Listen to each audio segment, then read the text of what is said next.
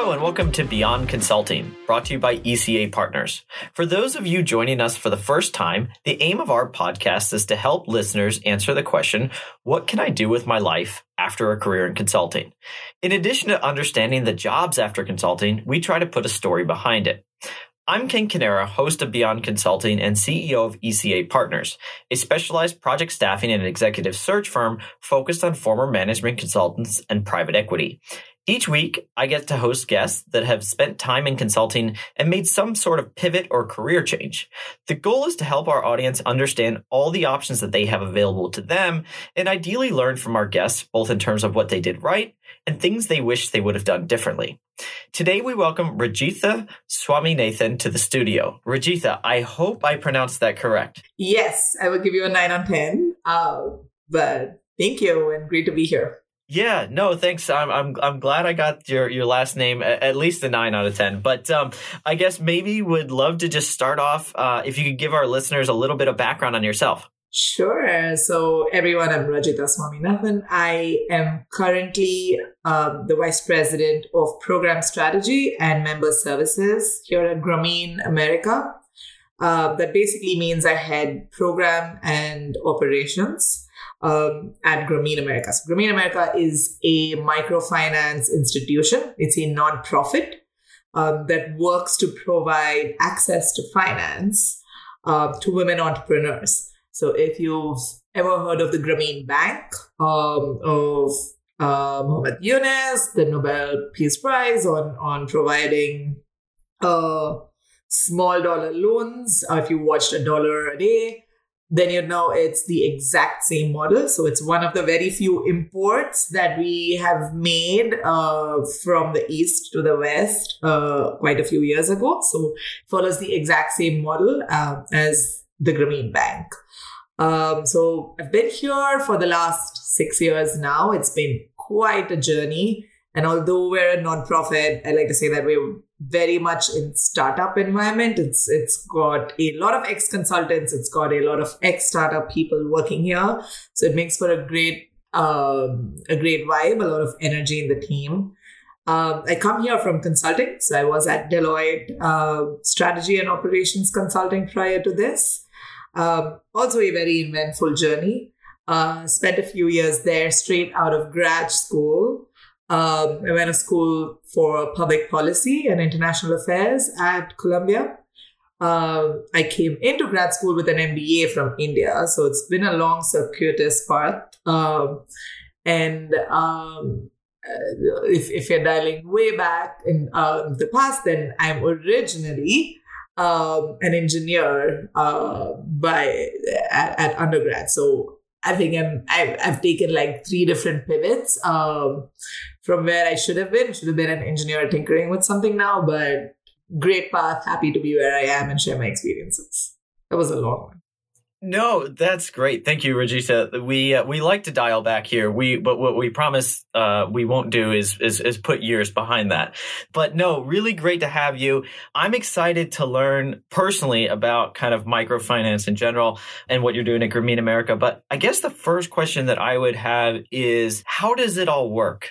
Could you tell us a little bit about how kind of microfinance works in general? Sure. So microfinance is what the word says, right? So it's everything that's scaled down. So the biggest gap it seeks to address is serve people who are not served by the mainstream financial system. What the primary service or the primary product is a microloan. That's again what the name says. It's a really, really small loan. So we make small dollar loans that start from $500 up to $2,000. That's how small it is. It's made to low-income women only who are unbanked or underbanked. So they don't have a credit score. They don't get a loan at a bank. They likely don't have a bank account.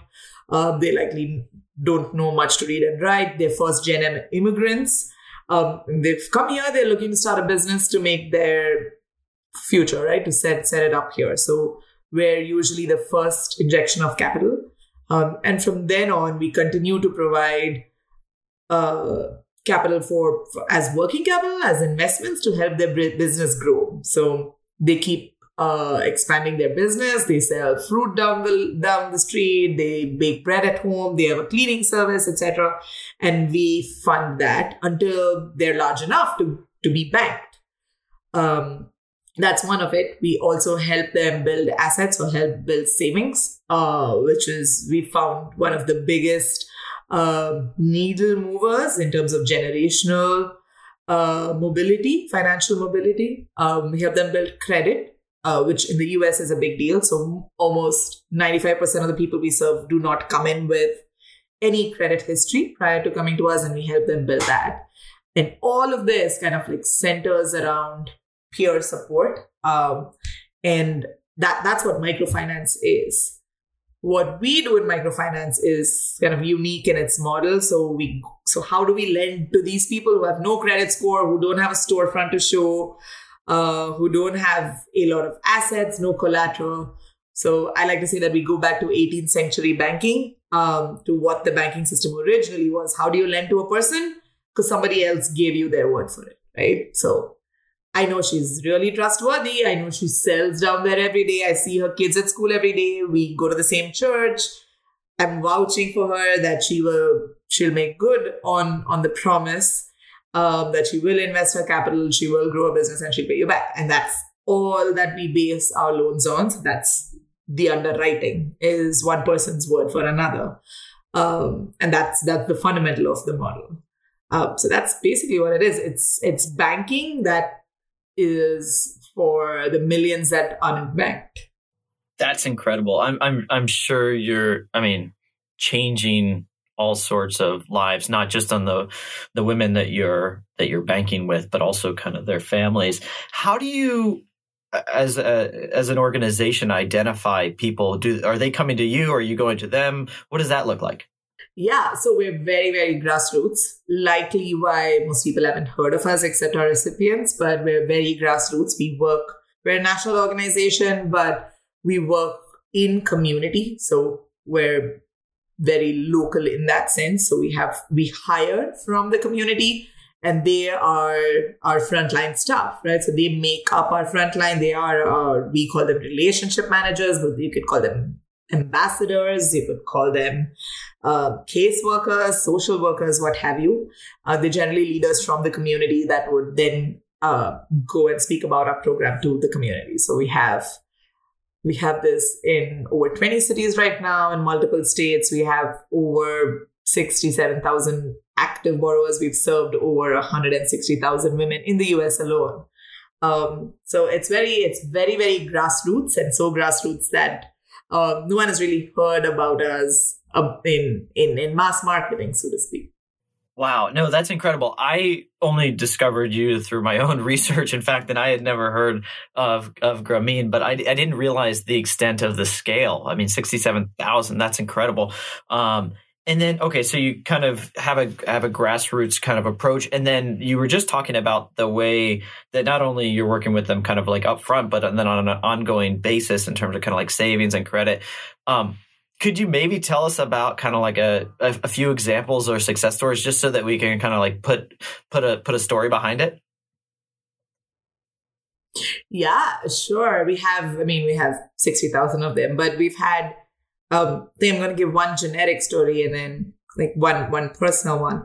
I like to say that, so we have this florist, right? So florist is a fancy name. We have this woman in Queens, New York, who had just come into the US, single mom, had her 3 kids, looking for a way to make ends meet, provide a good education for her children, provide a better life, had just come in from South America.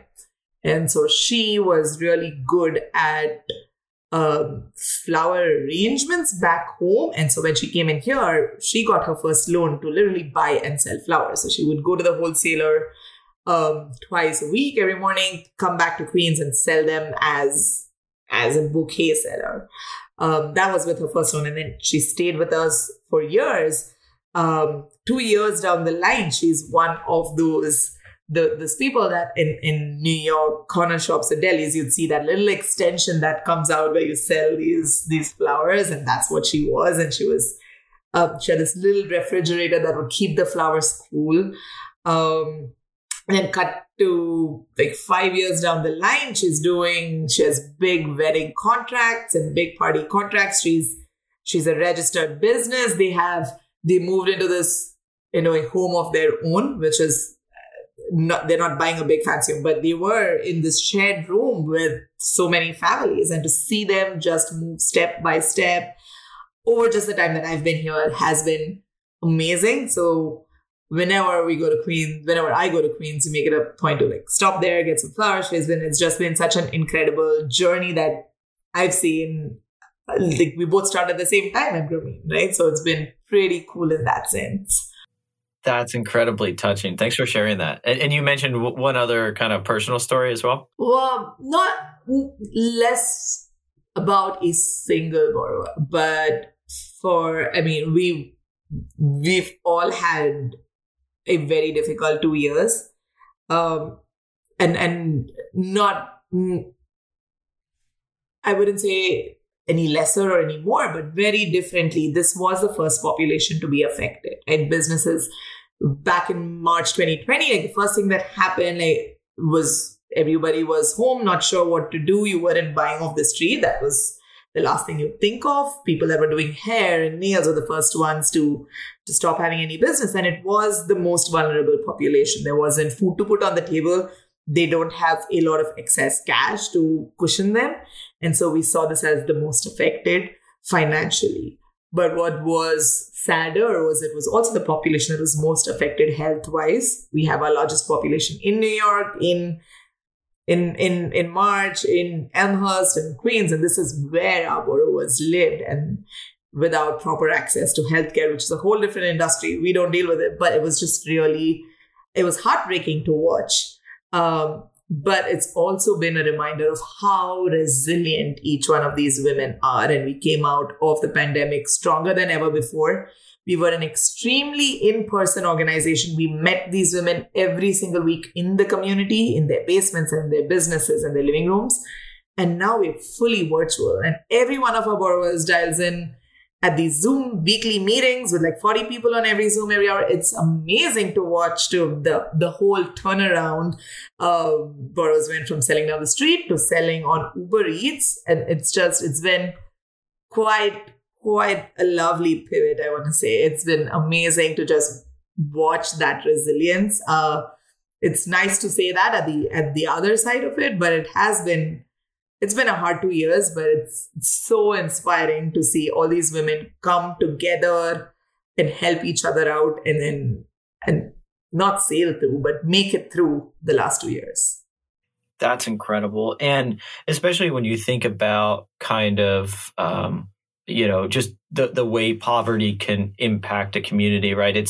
It's often kind of like where we start in life that has a big impact of kind of like where we're going. And like, not only are you helping these women entrepreneurs, but their children and their children's children theoretically are going to have a better shot at an opportunity as a direct result of what you're doing. Yeah. So the fundamentals or the philosophy of the organization is it's a hand up and not a handout, which is we will continue to support you for years and years with loans, right? So we will keep injecting capital. They are all loans for a reason. Like this is not grant capital. We're embedded in communities, so we don't enter and leave. So every community we've been in, we've never exited. And that, I think that's the piece that makes generational impact, right? So teaching someone how to fish rather than like providing them. That's incredible. I like that. A hand up versus a hand out. I think that's cool. And what about, you specifically, I know you're a big part of the organization at Grameen, but what is your role now and kind of how has that evolved over the years? Sure. So right now I sit in the senior leadership that manages all our field operations, basically. So we operate as a field structure that's in these communities. So I manage all of that, and I manage program strategy. So that deals with expansion, like where are we going next? Which communities are we serving next? Both in terms of geography. So are we going to a new city, or are we, which community do we serve more or better? So do we serve we know there's a big need in the Black American community as well for access to capital. So how do we service that community, etc.? So expansion, it's product and services that includes a microloan, but also what's our savings product? What's our member education product? Is there a health component to it, etc.? So all of the arrays, the array of products and services and what's next is also in my bucket. And then there's member services, which is basically what else do we provide for our members apart from the loan through our standard model, which is through our field, right? So what are the value-added services that we provide to them to accelerate their growth? So I manage all of that, of course, not alone, with a lot of help. We have a field structure, but we sit in the national office that kind of manages everything here.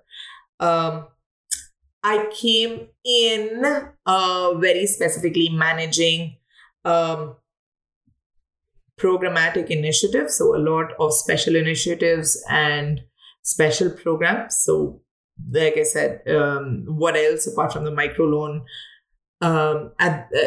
was it? So it was building the credit building pillar from scratch. It was putting up an asset building structure from scratch.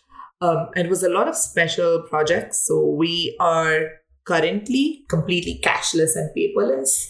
And when I came in, that was the big transition, right? So people were dealing with cash. These were like $40 installments that people were paying us, right? So we're collecting a lot of cash, like literal cash, and putting them in trucks and send. So right now we're completely cashless. People pay us electronically. They pay cash on an agent. It's routed to us. Our loans no longer go out as checks or cash. They all go out in a prepaid card or to their bank account. So this whole digitization transition was a big one for the organization, and I was here to move that along as well. That's incredible. And okay, so then if you think about kind of like the what you focus on now in terms of kind of like the end-to-end experience and kind of also where to go next, I'm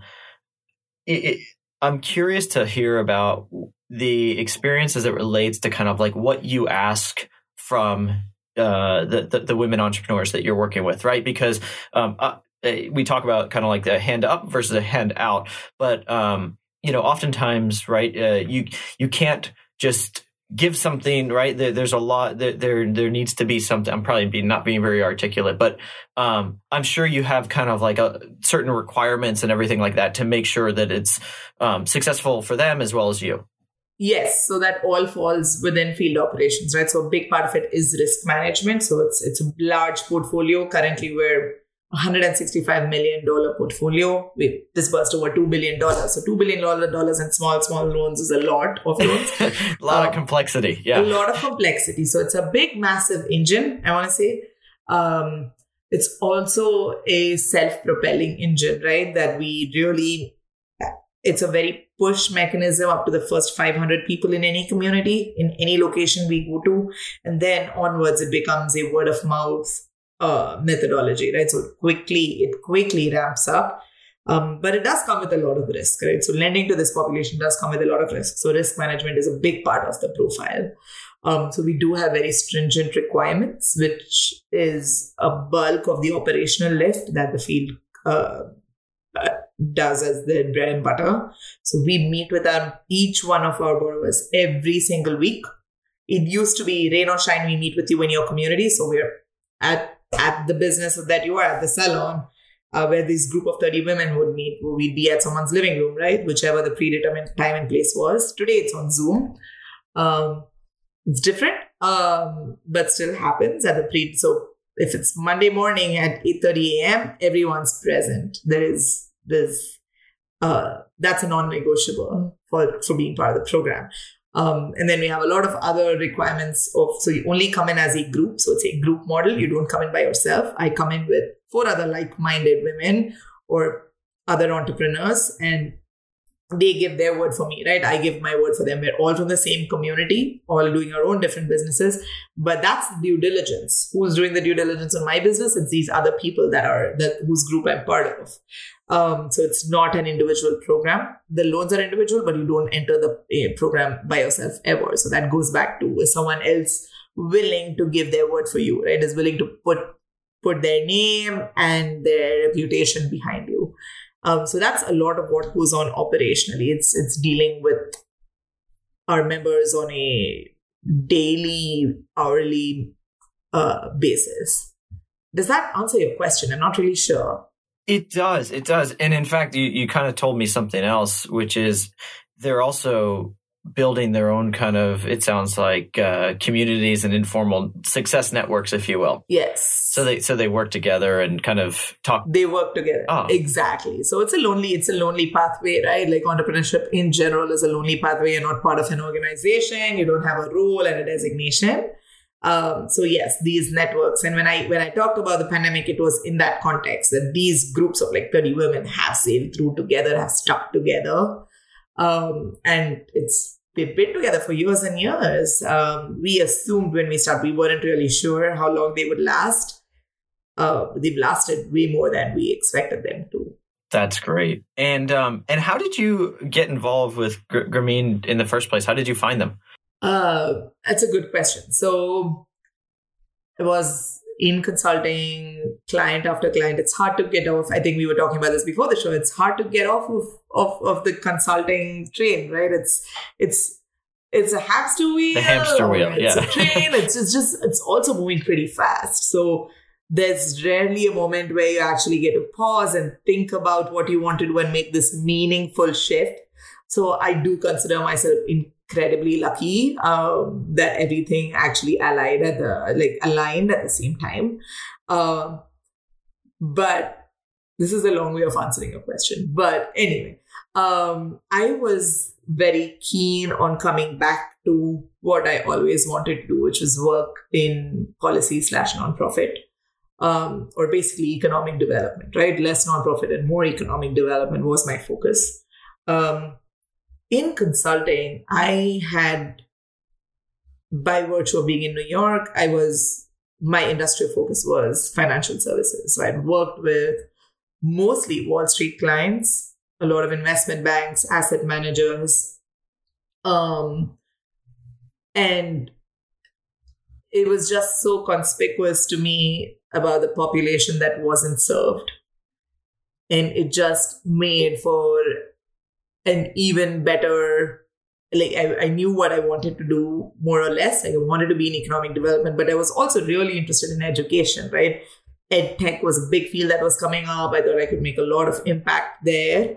I still am very interested, but because I was in financial services, I felt I had this unique vantage point or this unique view of what's not being done or what could be done better. We're working on retail bank transformations, right? Operating model transformations. And I'm like, that's great. But there's also this huge population that the retail bank isn't serving.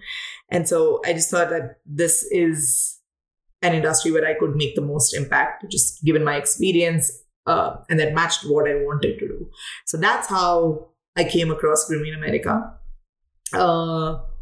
And reached out, like it was a cold email, I think, at that point, hadn't heard back for months and months, forgot about it entirely. And then I remember the person that had me was the previous chief program officer, and he just reached out to me out of the blue saying, well, we have this role, do you want to come in? Not a time when I thought of leaving consulting, but I knew this opportunity wouldn't come again. So I had to say yes. And yeah, so I'm glad I said yes. It was a great decision. Two things you touched on, I think, are really important there. So one is that you just researched it on your own. You did a cold outreach, and look what happened. I think that's something that like a lot of consultants kind of like fall into the trap of, hey, if this job doesn't exist like online, then then it's not there. And I think the more curious you are and the more proactive you are about just reaching out and talking to people, the more opportunities that you'll find that maybe not even here today, but that could be there tomorrow. And the second thing I guess I'm curious that you touched on is just, okay, you're at Deloitte, you're doing kind of retail banking transformation, and you're thinking about the folks that are not necessarily being served by those banks. I guess where does that kind of thinking come from? Did it come from kind of your upbringing? I know you're a first generation immigrant. Tell me a little bit more, because not every consultant is kind of thinking about that. Yeah, I mean, yeah, I guess I can't particularly point to one thing, but I come from India. I come from the south of India. Mostly like lived in Mumbai, Delhi, and Chennai all my life, right? So in the large metropolitan, cosmopolitan cities. So not to say that I'm very familiar with the rural market and things like that. But I also grew up in India at a time when everything was going, I want to say, mass market, or the buzzword at the time I remember going into college and the others was bottom of the pyramid. Right? Like you have this huge population that's sitting and that's at the bottom of the pyramid, but is moving up pretty quickly. And the way to actually service them would be through either private sector or through even the financial sector, right? And it's not necessarily, it was this huge opportunity, and that would unleash what would then be the power of the developing markets or the emerging markets, or BRICS and all of these acronyms that were popular then, right? And I saw that play out in a completely different industry. So prior to the US, I got my MBA from India, worked at Unilever, and then interned at Unilever, and went to this mobile telecommunications giant called Airtel. And that was the not the advent of, but the complete spike or the explosion of mobile services in India back then. And I remember I had this freshly minted B school grad, right, from one of the elite B schools, really expect this fancy corner office, working mobile communications, which is the next big thing. And so how do you unleash the power? And you're having its induction or orientation, whatever. You have the CEO come and talk to you. It's amazing. And then I remember being posted to this really tiny village in the south of India, just simply because I knew the language. And I'm like, I cannot imagine myself here ever. This is like the worst thing that has happened to me. And then my whole project, or I was told, like, you have to do rural expansion. You have to make sure every single person in this district, which is, if you know India, it's millions and millions of people even in this tiny district, has a mobile phone, and they all use their cell phone to talk all the time. And it's your job to make sure they all have a mobile phone, and they all also have like value-added services, which is data and stuff, which no one had ever thought of then. And as much as I hated it going in, I absolutely loved it coming out of it, because what an experience, right? But it also, apart from the amazing experience, which I never would have naturally had, was the revelation that if, like, the reason it's this multi-billion-dollar industry now is not because the very elite 200 million people are using it, but it's because the rest of the 800 million are talking on their phones every single day, right? And that's like the unleasher. And it was the market that was always ignored, because you always thought, oh, like a cell phone is very fancy. Getting a mobile plan is expensive, or it was expensive then, right? Like 10, 12 years ago, 15 years ago. And it was only for the elite. Like, oh, you don't expect anyone else to be a random person in agriculture, or someone that's like driving a cab or working as house help to actually have a phone. And we saw that both like telecommunications as well as electronics. So there was the cell phones that were reverse engineered and stuff, right? For that cheap, that that was the unleasher. And I think that's what I understood by, well, if you really want to make it big, you have to service this big, massive market that you're not really seeing. And you're not going to get ahead by actually just serving the very elite, right? The top of the pyramid. And so that thought always stuck to me. I see a lot of similarities between that and what I do now. And it's very similar now, where again, in banking, again, a huge industry like telecom, and again, ignoring a pretty big population, knowingly ignoring, right?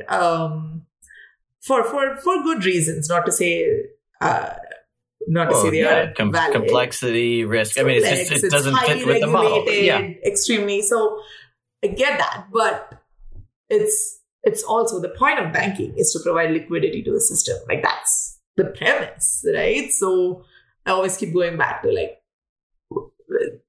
so who's what's new? We're doing the same things again, right? So one bank's trying to get the same mortgage from another client, and so who are we not targeting? And so, yeah, I think it's that. It's also, I think that that experience in India motivated me to come and study international affairs and policy here. And I did that knowing that I would have this interplay between business and policy, or business and development. And it's a very nice intersection to be in. But a difficult one to actually find opportunities career-wise. So yeah, that's why I came here, and I think the long route got me here eventually. That's such a great story, and it makes a lot of sense too. And I now I kind of see the parallel or the connection. I guess kind of going back to consulting, right? You were at Deloitte before you went to Grameen. I mean, you mentioned kind of like retail banking transformation projects, which obviously are very, very different from kind of what you're doing now. But I guess, talk to me a little bit about kind of where you felt like consulting prepared you well for call it this chapter, and where you feel like you were missing some things. Oh, I think consulting prepares anyone for any chapter. I'm a huge proponent. Right now, all the junior folk in my team, I keep advising the same, right? Like, at some point in your life, not at some point, at the beginning of your career, you have to be an analyst.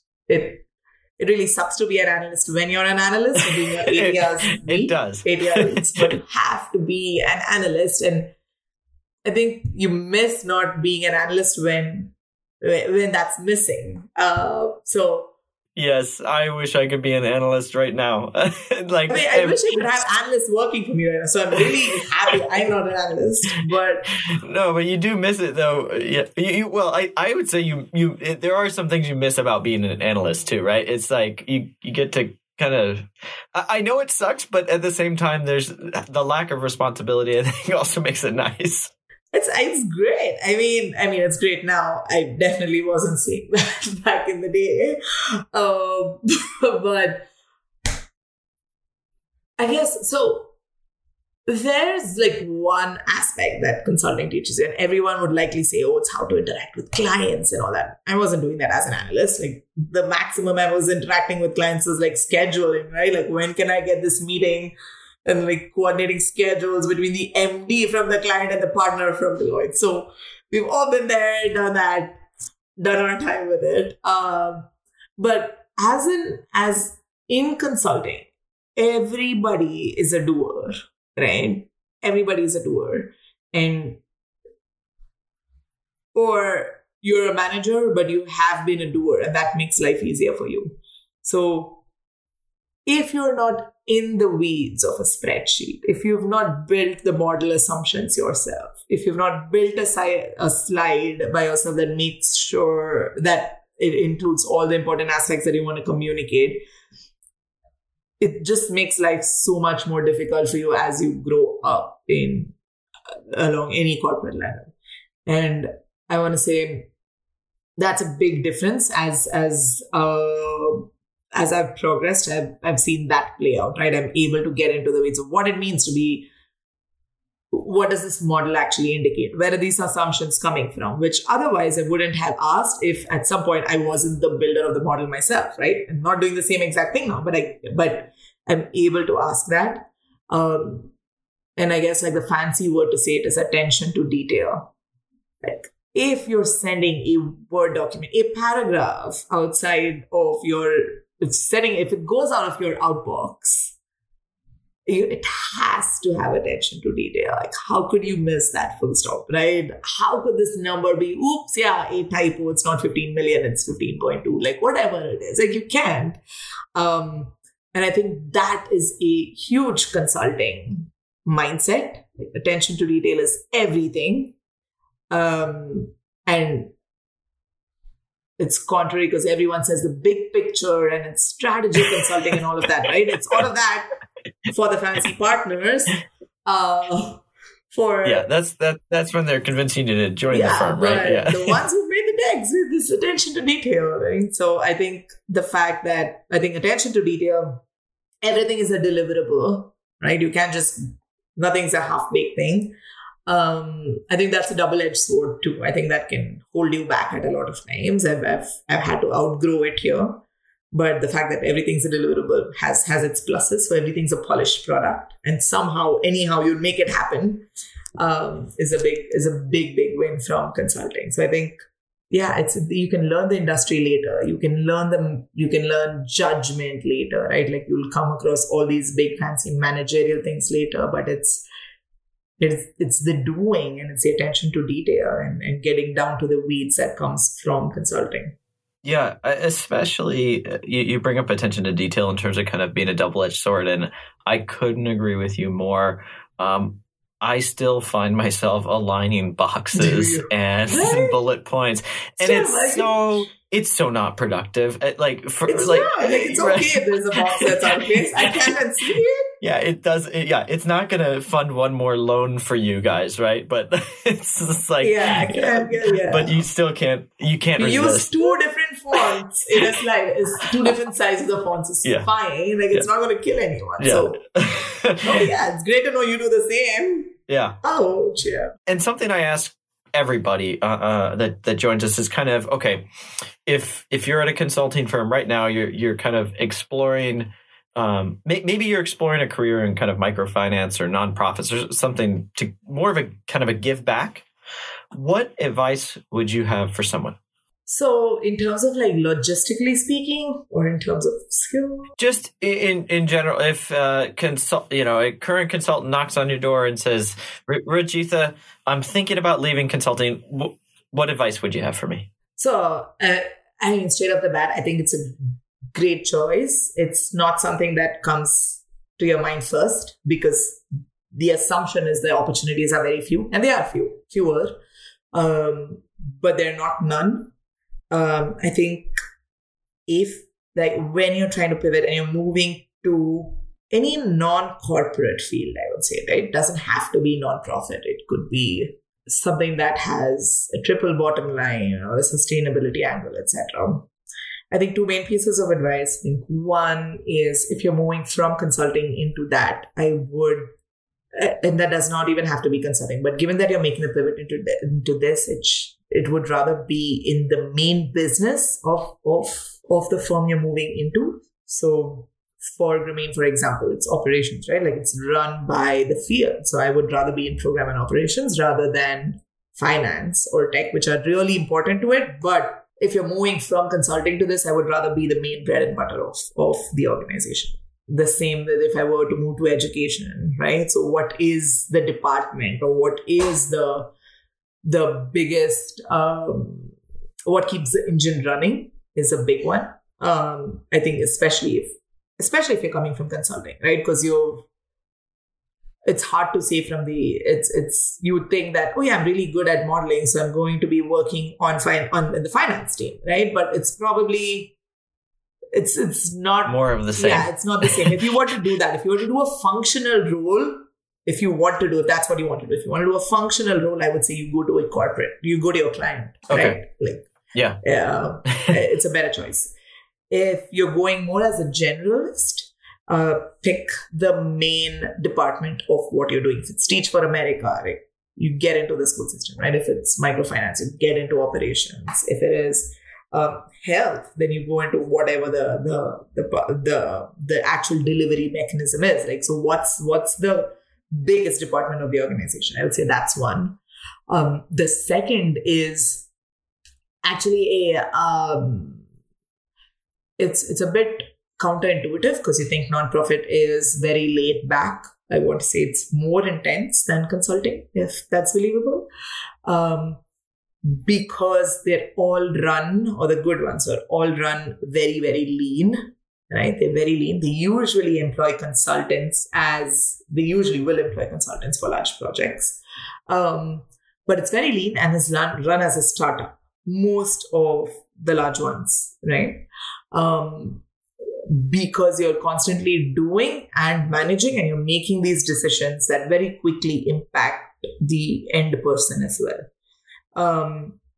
And so to not assume that you do it for work-life balance, for example, right? That's a little bit of a misconception and can play against you. We've had people actually that join, I've seen people join and leave because there wasn't work-life balance. It definitely is more predictable. There's a lot less travel. I don't do the Monday through Thursdays anymore. But it is intense, right? As I would think most other well-run nonprofits are, or well-run B Corps are. So just keep that in mind. And then third, I would say there's a very strong career growth path in any of these. There is lesser money involved, but again, misconception, right? No one's working for free. Like, we're all here to pull a good dollar out of it. And so there is a career path. There's a very promising career path with promising monetary and non-monetary aspects, right? So it's not charity, just to like say that out loud, so that you are, and so don't sell yourself short when you are actually at the phase of when you made the decision, you're interviewing, whatever, you're negotiating. Know your worth. Like, that's you're not volunteering your time, and that's completely different from actually being a volunteer at a nonprofit, right? If you're going to work here as a professional, you're going to take this to the next level, then consider yourselves very much at market price. Not going to claim investment banking salaries, but you're going to claim whatever is reasonable. Then, so to not sell yourself short at it's a very tactical, logistical thing, but I think it's important for consultants to remember. That's such great advice in general. So I talk to a lot of folks that are transitioning from consulting to it's their first kind of, call it, grown-up job, right? And the main focus, for whatever reason, and I was guilty of this as well, tends to be salary, because that's like the number one thing that everyone is focused on. But it's this weird kind of dichotomy in that it's important because it's going to impact you for a while, and it's going to impact other people in your life most likely, and you should absolutely know your worth. But there are a million other things about the role and the job that matter a lot that people don't always take into consideration. And one thing that I would add is also just the person that you're going to be working with most closely.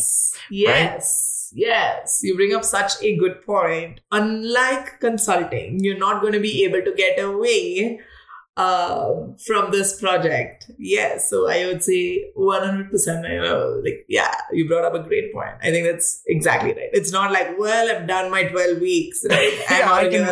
I can move on. Yeah, I don't exactly. want to see you ever again. I'm going to make sure I'm never ever staffed with you. That's not going to happen. So you really have to like the people there. Like, you're going to see them every single day of the week. Yeah, I think that's you summed it up way better than I did. And great advice just in general. And I guess, Rajitha, the last thing that I would kind of want to bring up is we are all nerdy consultants, so we're trying to build up a library, if you will, for our viewers. And just, we ask every guest is what book would you recommend to somebody? It can be anything you want. Yeah, I'm not a very big business book reader. But I am going to I'm going to recommend my latest read, which I really liked. It's not the latest book, but it's called Range. Which you've likely read.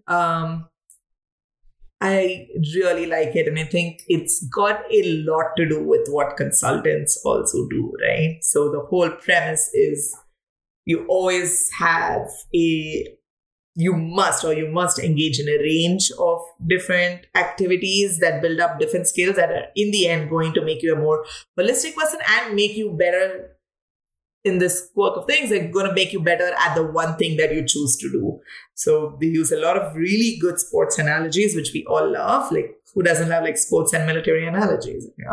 But they use a great Federer example of why he's great at tennis, because he didn't really play a lot of tennis when he was growing up. He played a bunch of other things. And I think it's so applicable to consultants, right?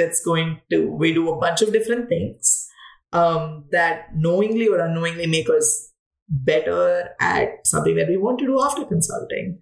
And if you don't want to do something after consulting, that's just fine too.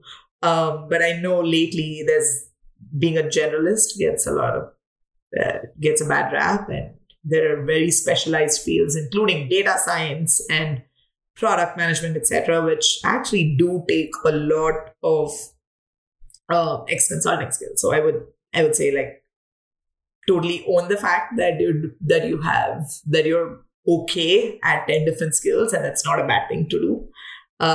So yeah, I would recommend that book. I think it's a great read for consultants and puts things in perspective. Wholeheartedly agree. And I think a lot of what you do now encompasses range, right? Yes.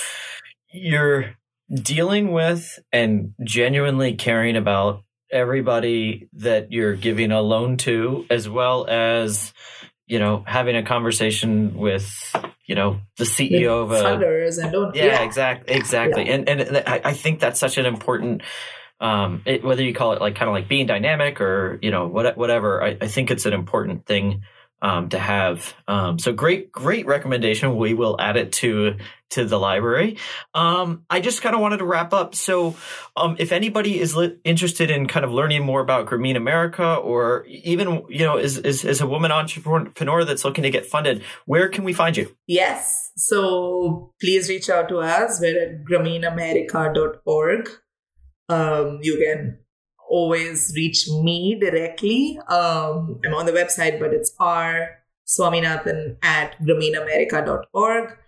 I also want to say, like, if for whoever is in consulting or wants to go to entrepreneurship, whatever it is, like, if you want to connect with me, feel free. Happy to make connections, happy to share experiences, good and bad. So yeah. Rajitha, thank you so much for joining us. I have personally learned a lot, and I know our listeners will enjoy this episode in particularly. For those of you joining for the first time and want to check out past episodes, you can learn more either by subscribing to our podcast on Spotify or Apple. And if you're looking to learn more, we have a website called beyondconsulting.info. And then lastly, if you want to get in touch with me directly, it's www.eca-partners.com. But until next week, Rajitha, thanks so much for joining us, and look forward to speaking with everyone next week. Thanks. Thank you.